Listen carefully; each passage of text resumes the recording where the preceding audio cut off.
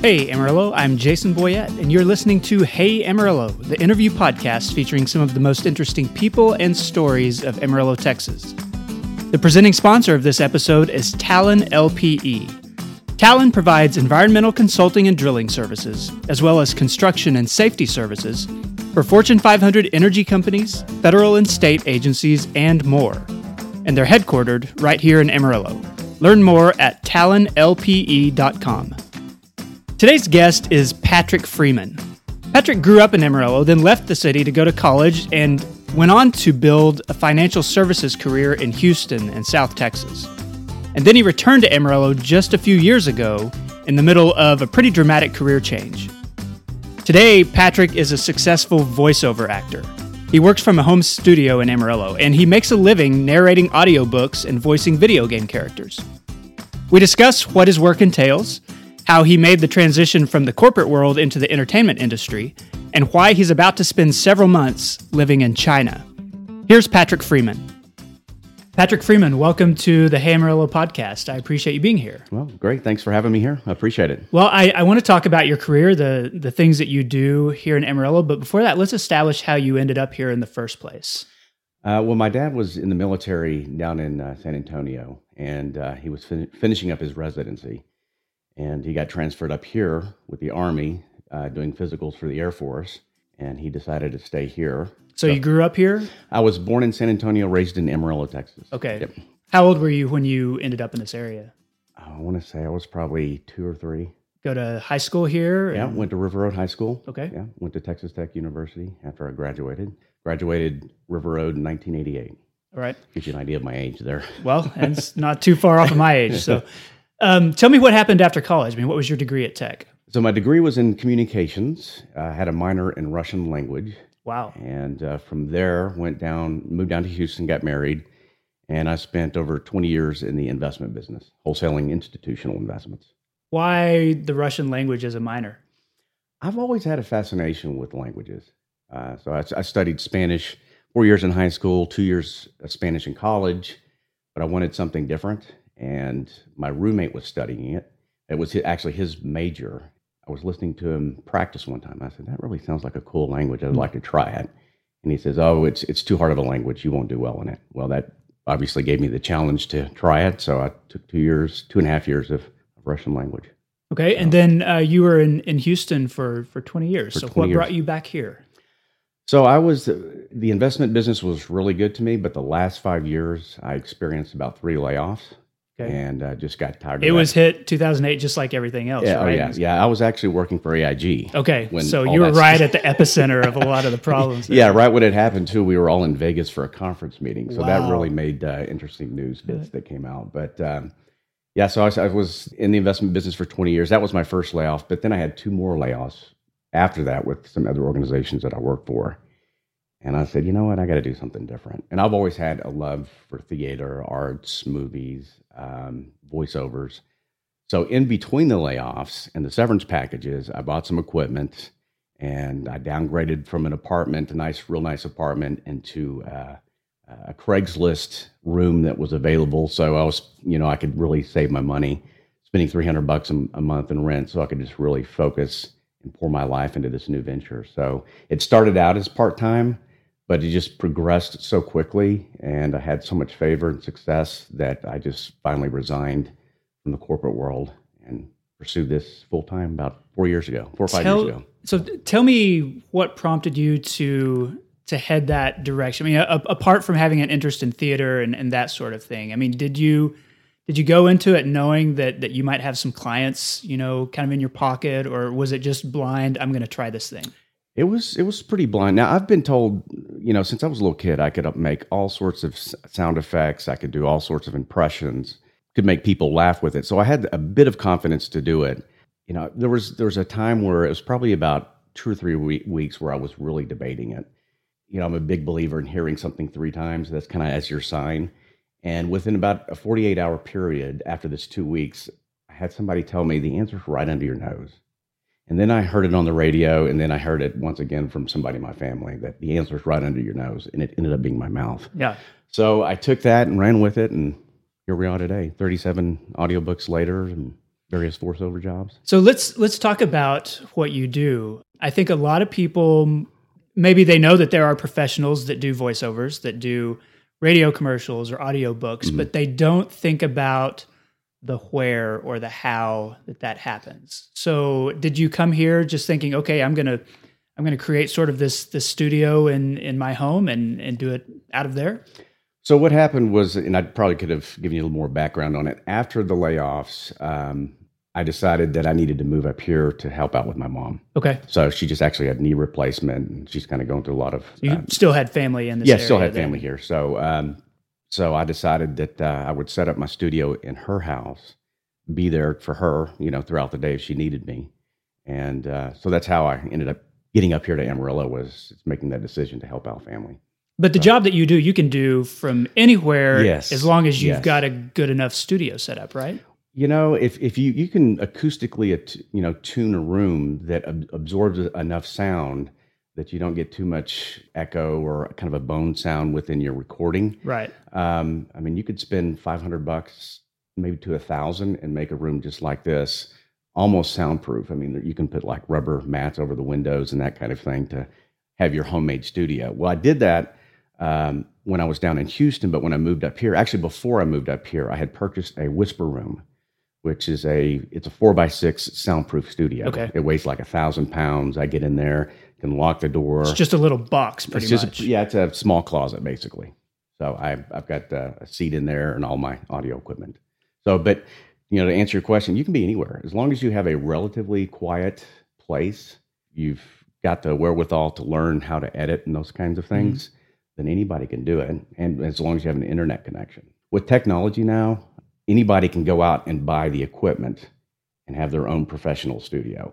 Enough to where you couldn't tell where it was recorded. Right. Was this in a Hollywood studio, or was this in somebody's house, or a small studio like mine?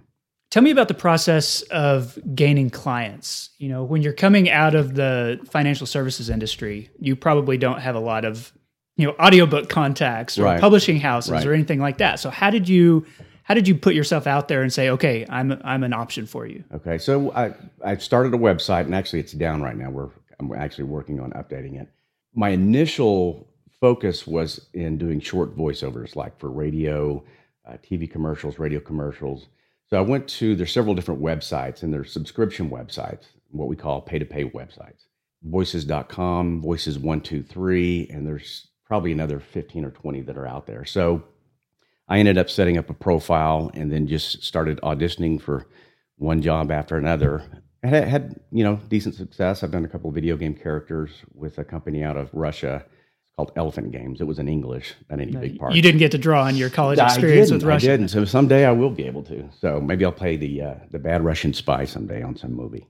Tell me about the transition then from those shorter projects like radio to a longer form, narration with an audiobook. So I was struggling because there's not really a voiceover university. So I ended up hiring a coach, Randy Hames, out of Houston at Edge Studios, and I hired him to help me with my voiceovers and editing and every aspect of it.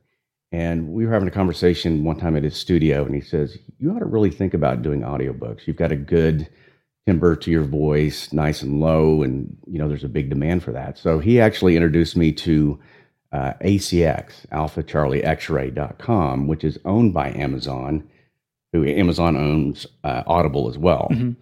So, and it's a platform where narrators, producers like myself can connect with independent authors. He showed me how to audition, showed me how to edit, and the first 3 jobs that I auditioned for, I got 3 offers. So, and that's kind of how it started off. Tell me what you enjoy about the audiobook format, because personally, people may not know this, but as a writer, I've recorded one of my own audiobooks. Mm-hmm. It was a lot of fun, but it was exhausting. Yes, as someone who you're not used to speaking for 3 to 4 hours a day over several days, mm-hmm. Not to mention reading your own work and wanting to edit stuff as you're reading it. Right. But it's a long process to record, a 2 or 3 or 400 page book. Yes. Most narrators, unless they go to some studio and they're doing like a Tom Clancy book where they've got their own audio engineers, most narrators have their own studio. They're the producer, they're the narrator, they're the actor, they're the sound engineer. So you're doing several things at one time. So it can be pretty exhausting, but The rule of thumb when it comes to recording a full finished hour, an hour that's ready for Audible or Amazon or to be purchased, can be anywhere from 4 to 7 hours of post-production work that goes into that. So, and I typically, I'm more methodical about the characters. I really like to bring to life the characters and the acting so that people are really engaged with what's going on. And I try to give each character a unique voice so people really don't have to switch gears. Okay, who's this talking? Because a lot of narrators will just read straight through, but not add the life to it. And there's plenty of narrators that do. And good writing doesn't always identify the speaker. You leave it up to the reader to remember, right? This is who's having this conversation. So it's not always says Joe or Pete said, Exactly. So if I can have a voice that's attached to that, in their mind, in that subconscious part of their mind, they immediately recognize who it is just because of the voice. So anywhere from, I think about 5 to 6 post-production hours to produce 1 hour. And on average, I'll do an hour to an hour and a half of finished audio per day. So if there's a 10-hour book, you can expect about 2 weeks and it'll be done. Okay. Yeah, as long as there's no other projects that come in during the process. Tell me, from your perspective, what your specialty is. I mean, is there a certain type of book or genre that you are a best fit for? So I audition for books that I would find interesting. Okay. So that's, by default, I'm going towards the genre of, the dystopian novels, the military fiction novels, zombie novels. I've kind of got that deep, raspy, tough voice that a little bit of grit to it. A little bit of grit to it, a little bit of dustiness to it that fits in with those genres. Nobody's asking you to read the romance novels or anything like that. I've actually had people with a deep voice. I've had a couple of people reach out to me and say, I'd really like you to do this book, but it's just not a genre that I want to get into right now. They pay well. Well, I can imagine. Well. Tell me about the process. I mean, do you read the book to yourself before you perform the book, or does it all sort of happen at the same time? So what we do is when I get an offer, they'll send me the copy via PDF, and what I'll do is I'll do a quick read through it at the same time taking notes. So trying to develop, what voice would be great for this character, and also just anything that's kind of needs to be read a little bit slower or maybe a little bit faster. And then after that, I have a pre-production meeting with the author saying, here's some of the voices that I'm thinking about for this character. And also before we actually start, I ask them to send me a bio of each character. Okay. And you being a writer yourself, if you've written any books about other people, a lot of times you kind of have your friends that you take their personality and you stick it into that character. So the more information that they can give me about the characters, the more it'll help me develop a good voice, a good personality for them. So I'll do that. And then after I read it, and once I start production, the day before production, I'll read that hour's worth of reading before I go in. So I've hit it twice, sometimes 3 times, depending on the complexity. I'd like listeners to hear some of the voices that you do, some of the ways that you can change your voice to fit a certain format or a certain character or something like that. Okay. I don't have anything in front of you for you to read, so I don't know if that's going to be hard for you. But. No, that's all right. Actually, I suspected that you were going to ask me that question. So, but I mean, a lot of these characters, you'll hear some of the same voices in different books, with different authors. So there was one book that I did. One of the characters was this tough, hardened military man, and now he's in a position of being over this secret agency. I wanted something different, and so I just reached up and grabbed my throat like this and squeezed it a little bit and talked like this. Which made it very difficult because you're squeezing your face is turning red. You can see my face turning red right now. So when I'm reading this character, I have to read the whole sentence and then stop. Wow, okay. Stop the recording, take a couple of breaths, and then get back into it. And I've had people say, that one character that you did, who was that? That was me. And they're like, there's no way that was you. And I go, yes, that's me. That's the way I did it. So that's one of the characters. I've been told that I have a pretty good range. I mean, I can get really low and raspy and intimidating. And we also have to do female voices too. So do you pitch your voice higher or? Yeah. I've really made an effort to not overdo the female voices. If you can just give it a slight falsetto voice, that's fine. People don't get upset with you. They don't get irritated. So I'll put and then, with the female voices, you can put a Western twang to it, or you can put a Boston accent to it. Okay. So To me, the female voices initially were the hardest, but I just learned just don't overdo it and just a nice, soft falsetto voice. How much do you try with the accents? There's such a fine line between it being a cartoonish version of, say, a Boston accent or a legit Boston accent that someone who lives there would say, "Oh, that sounds like the guys that I know." How do you work on that sort of thing? It's I don't know if I told you this before we started, but I hired Scott Brick. I don't know if you know Scott Brick. He is like the gold standard when it comes to audiobooks. He's done Tom Clancy books, Janet Ivanovich books. He did Dune, the Bourne Identity series. Okay. He's done over 900 books. Well, about 2 years ago, I really wanted to take my narrating to the next level. So I hired him. He's in Los Angeles. And once or twice a month for almost a year, we did Skype sessions where he just taught me everything about it. And one of the things that he said, it's the KISS method, keep it simple, It comes to accents, overdoing it, especially if they're from Boston, if they're from New York, they're going to identify that, okay, that's a guy trying to do the New York accent. And Scott always taught me, just underdo it. If there's just one word in a sentence that you can give that accent to that you're comfortable with, then it's believable. I'd like to hear a little bit about, you came back here because your family was here. You have a job that you can do anywhere, with the right setup. What role did Amarillo play in you being able to make this leap into something new, to work for yourself and to do this kind of thing that you could do anywhere you wanted to? Why did you end up staying here? Well, the primary reason was my mother is being here. I mean, she's 76 and she's very capable of being by herself. But that was really the initial reason. Was when I moved up here, our plan was within a year to move her to the West Coast, but she ended up deciding to stay here. But that was really the primary reason. As far as how Amarillo has, kind of gone with me in this process, I've attended some of the Comic-Cons. I actually haven't set up a booth. I've gone to employment meetings that they've had at the Civic Center and handed out business cards. And, I always find that people here in Amarillo are very receptive to it because, in fact, I think even outside of this, most people have never met somebody that narrates audiobooks. So there's always a keen interest and lots of questions that will follow when somebody hears about what I do. So tell me about what's in the future for you. I know that you've got some travel that's planned to China. Tell me about that. Yes. So this year, February, I made the trip out to China to expand my voiceover business. There's a big demand for e-learning narrators, corporate narration, TV, radio. So I went over there for about 3 weeks. I went to Chongqing, China, which is in the southwest corner of China, and started to make contacts with people at the studios there, some talent agencies, and it went well enough that when I returned, I decided that I was going to head back. So I'm heading back probably sometime in this fall, depending on the work visa. Do you see this as a temporary sort of move, as a permanent move, as a back and forth situation? I've always learned to never say never, but I'm definitely going to be there for a year. Okay.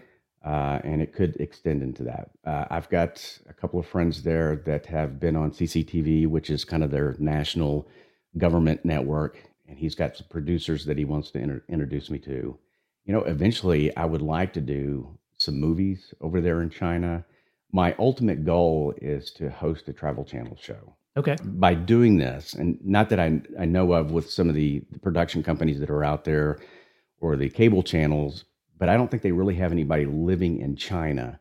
I'm talking about, how back in the war, they talked about embedded reporters. Right. So I kind of want to be in the embedded Travel Channel host that lives there, that really is able to learn about the culture, see the uniqueness of the culture, the people, the food, and just travel to places where most cable channels have not been able to go to, simply because I'm living there, learning the culture and learning the language and building relationships that'll facilitate that.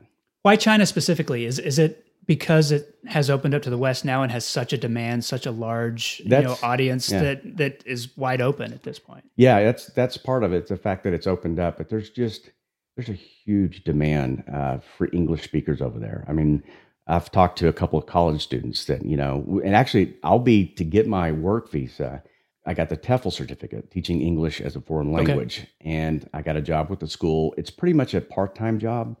So outside of the teaching, then I'll be doing the filming and auditioning and that kind of thing. But why the country? I guess first is I've always had an interest in the Far East. I don't know if you remember, we're about the same age. Shogun. Yeah. I just fell in love with that whole show, just the mysteriousness of the culture, of the people. After that, I would actually pretend to write Japanese or Chinese, and I did that for years and had people convinced that I could actually do it, which I couldn't. So, the seed has been there. It just hadn't really flourished until what initiated is I started doing this voiceover job and doing the narrating of audiobooks, and it's really given me a tremendous amount of autonomy to do what I want. I don't report to anybody, except, when I'm on a project and obviously reporting to the author. But outside of that, I'm like, you know what? We only live one life, and I've always wanted to go in there. I don't want to be on my deathbed saying, God, I wish I would have done that. Right. I've done it. And then all of a sudden from that trip, I encourage anybody, if you haven't been there, to go there, or if there's a place that you want to go that's international, go there, because you'll have new ideas for writing. You'll have new ideas for, making money or whatever it is. But it really exploded a lot of excitement about life and about different cultures and different languages. So I'd like to talk a little bit about Amarillo because I'm interested in your perspective as someone who grew up here and then moved away for 20 years or 25 years, including college, and then came back as a full-fledged adult. I mean, what did you find the Amarillo of the past 5 years compared to the Amarillo of your childhood? When you're saying this, I'm thinking of Marty get back in the time machine. Yeah. Back to the Future. Every time when I was not living here, when I was living in Houston or Dallas or Austin, and I came back, it always felt the same. It never changed.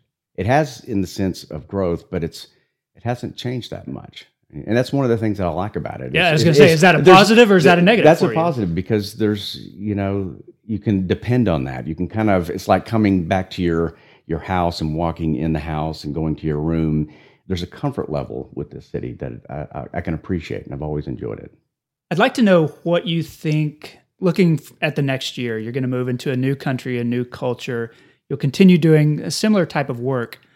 What is something besides that comfort? What's something that you'll miss about this area? Because China is very, very different from the Texas Panhandle. It is. I think I'll miss the smallness. I mean, the city that I'm going to, there's over 30 million people there. And when I was there... And it's probably not considered a huge city by It's not. Chinese standards. It's funny. It's just south of... So there's a host that kind of showed me around, and she took me down to meet a friend of hers in a smaller city. And I asked her, it looked like a small town, like Amarillo size. And she says, oh, there's like 1.5 million, 2 million people there. She goes, it's a small town. I'm like, no, that's not. Chongqing, the population in Chongqing is bigger than the entire population of Texas. So kind of getting back to your question, I think I'll miss the smallness. Mm-hmm. And there's a certain amount of, I don't want to say anonymity, but you get that in a big population. But here, there's so much people that are into your business. Especially being a foreigner. Mm-hmm. In China, I had people taking pictures of me. I had families coming up to me in broken English saying, we've never met a Caucasian before, a Westerner before. Can we take your picture? So we had people taking pictures all the time. And there it's going to be, which is kind of cool. It gets old after a while because everybody's staring at you. But here, you just blend in with everybody else. I think that's a legit thing to miss. Mm-hmm. The kind of thing that might be fun for a little bit. Yeah. Your career these days is built around fiction. I'm curious if you were a reader when you were a kid. I wasn't much of a reader. I had a learning disability, and what we ultimately figured out what it was ADHD. So I just didn't have the focus to sit down and read books, unless it was, I remember a couple of books. It was about the guys in Vietnam, the tunnel rats. Is that what they call them? Yeah. I was fascinated with this book, but I didn't actually start reading until I started traveling, because there'd be times I'd be, flying from Houston to New York or Boston, and had a couple of hours. So I'd read some, inspirational books, stuff like that. I love stories like yours about dramatic career changes, just because, it's the kind of thing that a lot of people maybe think about or dream about, but don't ever do. I wonder, what do you think it is, besides, the economic part of it and the industry kind of going through some crisis? What was it about you or your personality that enabled you to just stop one thing and start something brand new? Well, there was somewhat of a transition, and I was also kind of forced into it. So with the layoffs, there was so much instability for a 5 or 6 year period that a company would hire you and they would lay you off. But surely you could have ended up still in finance. Yeah. If I would have really and been willing to relocate, I could have easily gotten a job, doing the same thing that I had been doing for 20 years. I've always had an interest in the arts and theater and acting. In junior high and high school, I wanted so badly to go to Hollywood, but I never did it. And I think it's going back and thinking about all these things that I've wanted to do, but never really pursued it. I had 2 plans, plan A, plan B. Plan A was the safe route. Right. It was the route that I knew my bills would get paid. It's the route that I was most comfortable with because I had done it for 20 years, very experienced and very successful. I think it's with the confidence and success that I had experienced while as a wholesaler, I think that gave me the confidence to say, you know what, I'm going to pursue this. I'm not going to have a plan B. I'm not going to have a plan C because that gives you an excuse to bail out. Right. This boat I'm on for as long as I can ride this boat. And I think it was just getting fed up with the woulda, coulda, shoulda, and just finally doing it. Again, at each layoff, I had a severance package. So I knew the bills were going to get paid, but I knew eventually going down this route, I wouldn't be able to fall back on that. So when you're really, I don't want to say desperate, but when you've really changed your mind about pursuing something and going after it, you do everything possible to make it happen. And I like I was telling you earlier, I made so many sacrifices. I was purchasing a car every 3 years. Well, my car's now paid off because I've been forced to keep the car because I don't have as much income coming in as I did as an institutional wholesaler. I moved from, an apartment that I was paying $1,800 a month on to a house in Katy in this small room starting this business. People they see kind of the glamour aspect of it. They don't see you hiding in a box. They don't see me hiding in a, my first job that I got was I was in a room about this size with my Mac computer, Guitar. Was it Guitar Hero? What's the editing software on the Mac? GarageBand. Yeah, GarageBand. So, Guitar Hero, if you could edit in that would be a lot of fun. I couldn't do that. So I had GarageBand and had a blanket over me recording, getting my first gig. Was under a blanket, actually with the AC off because the microphone picked up the AC. Right. For anybody that's listening to this, I mean, you got to go after it. I mean, and I hate to say it sounds so cliche-ish, but we really do only have one life. If there's something that you've wanted to do, and I believe that God deposits these dreams in your mind, in your genetic makeup. I mean, I just think it's a part of you. And if you don't pursue it, if you give up on it, you're going to regret it. This episode is sponsored by Talon LPE. Headquartered in Amarillo, Talon LPE is a full-service firm specializing in environmental consulting, engineering, drilling, safety training, and emergency response. With offices in Texas, Oklahoma, New Mexico, and Colorado, Talon is strategically located to serve clients all over the United States. These clients range from Fortune 500 energy companies to small businesses, and they also include federal and state agencies. In fact, more than 80% of Talon's business comes from repeat clients, some of whom have been with the company since it began in 1997. They turn to Talon LPE not just for professionalism and results, but also because they've experienced Talon's innovative solutions and trust Talon's outstanding corporate culture. Most importantly, Talon LPE is known for operating with ethical principles, putting the concerns of others ahead of their own. That makes them a big part of Amarillo's business community and an excellent corporate citizen. For more information, visit talonlpe.com. Okay, we're back with Patrick Freeman, voiceover artist living here in Amarillo. Patrick, this is the part of the show I call 8 Straight. I'm going to ask you 8 straight questions. Your job is to answer those in whatever degree of detail you want to. If you want to do it in a different voice, a zombie voice or a choking Russian, anything like that, you can do that. To start, though, I would like to ask, what's the hardest voice project that you've ever recorded?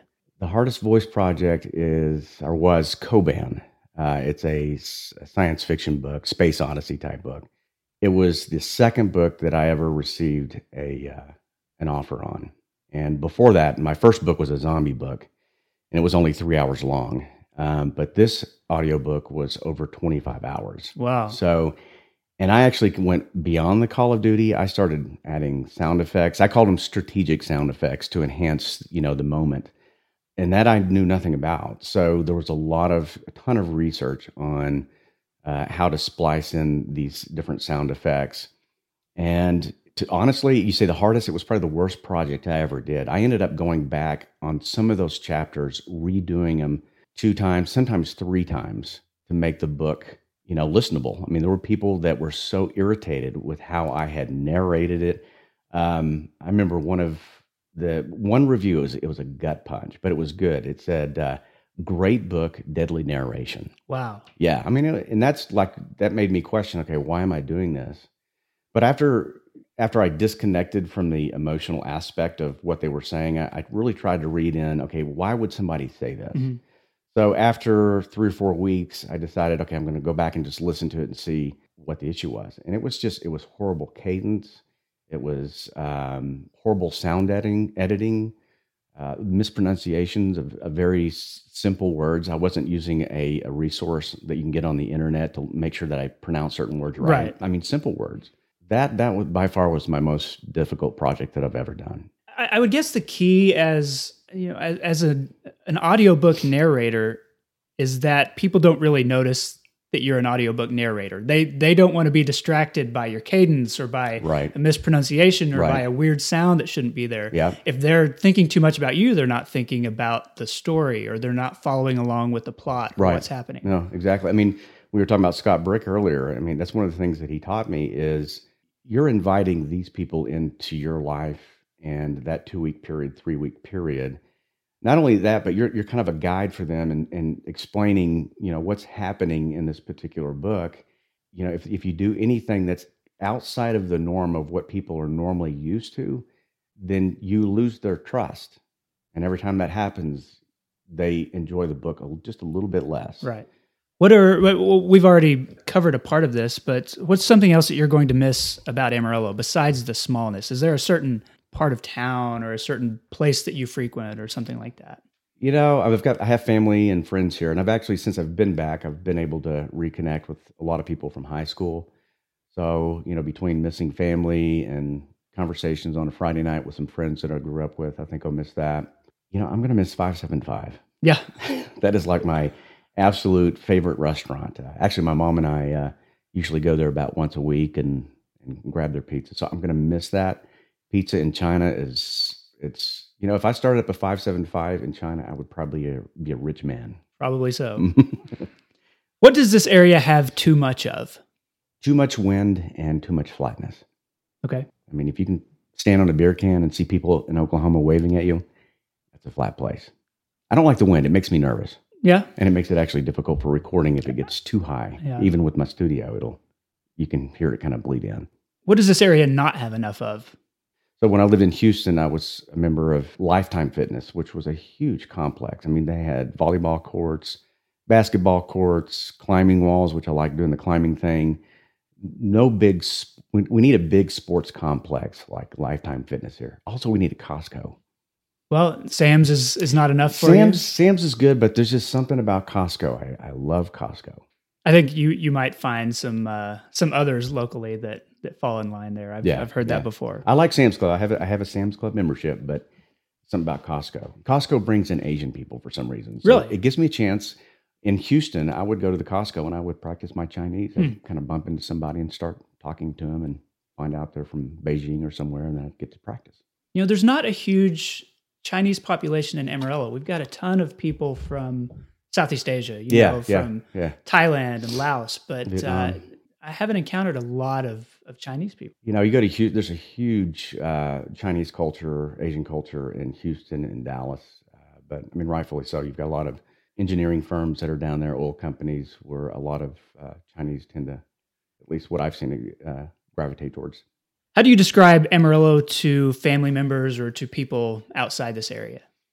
Outside this area, or to like authors when they say you're recording this book from where? From where? Yeah, I'll say I am recording it from Amarillo, Texas, which is known as the entertainment mecca of North Texas.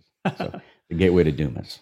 So that's usually how I describe it. Tell people it's flat, it's windy, it's a great town to raise a family in, to grow up in. It's kind of like the Andy Griffith town, a little bit bigger, but just a nice all-American city. Okay. When was the last time you went to Palo Duro Canyon? 2 weeks ago. All right, so pretty recently. Yeah.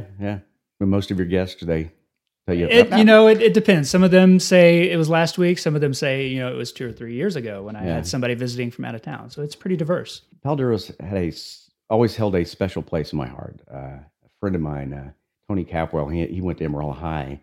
We used to, in high school, we would go out and buy California wine coolers, which we weren't supposed to do because we were underage, but we did anyways, and we would go to the caves. Have you ever been to the caves? I have. So there's one that's about a mile off the path, and it's an entrance of probably 20 feet high, and in the very far back of it, you can't see it very well, there's a smaller cave.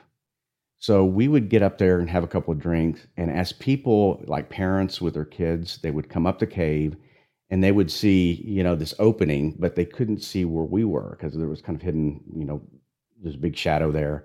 And I would get in the back, and I'd go, and then all of a sudden you hear, "Get out, it's a bear, it's a bear." And all these kids and the entire family are running out of this cave and falling, out the front of it. But yeah, I love that place. It was just early use of your sound effects skills. Yes, exactly. I mean, that's where it comes from. And of course, the acoustics in there were wonderful. It really made it sound real too. Well, you mentioned the wind. What's your favorite kind of Amarillo weather? Favorite weather is fall weather.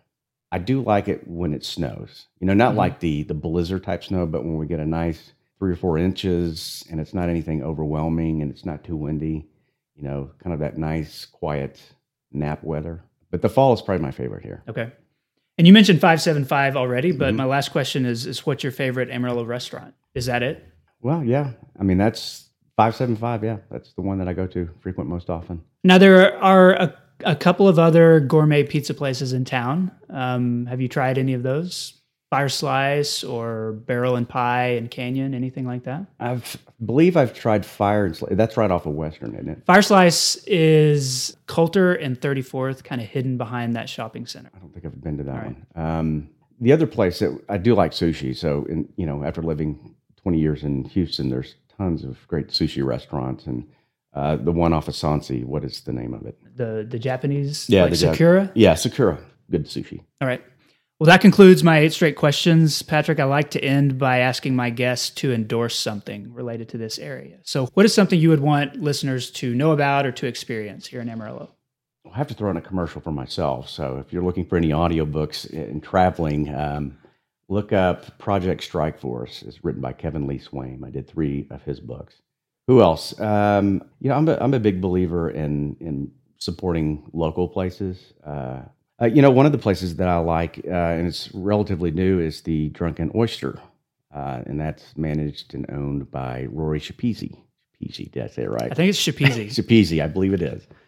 Her restaurant, I've been there a couple of times, but I'd say visit 6th Street. I mean, I lived here for 18, 19 years, drove down that street on the way to my dad's office by the Old Northwest, and not once ever stopped in there. And now that I've been back, I've made many visits down there and just realized that there's a lot of talented artists on 6th Street that I believe that we need to support.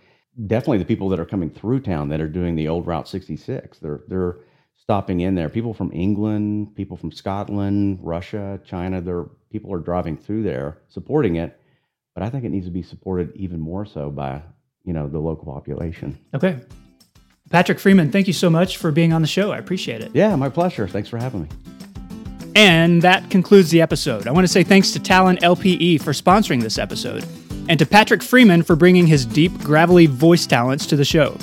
You can follow Patrick's career at onemanmanyvoices.com, and that's the number 1 in his URL. You can learn more about this podcast at heyamarillo.com. If you're new to the show, subscribe at Apple Podcasts or the podcast app of your choice. We're just about everywhere.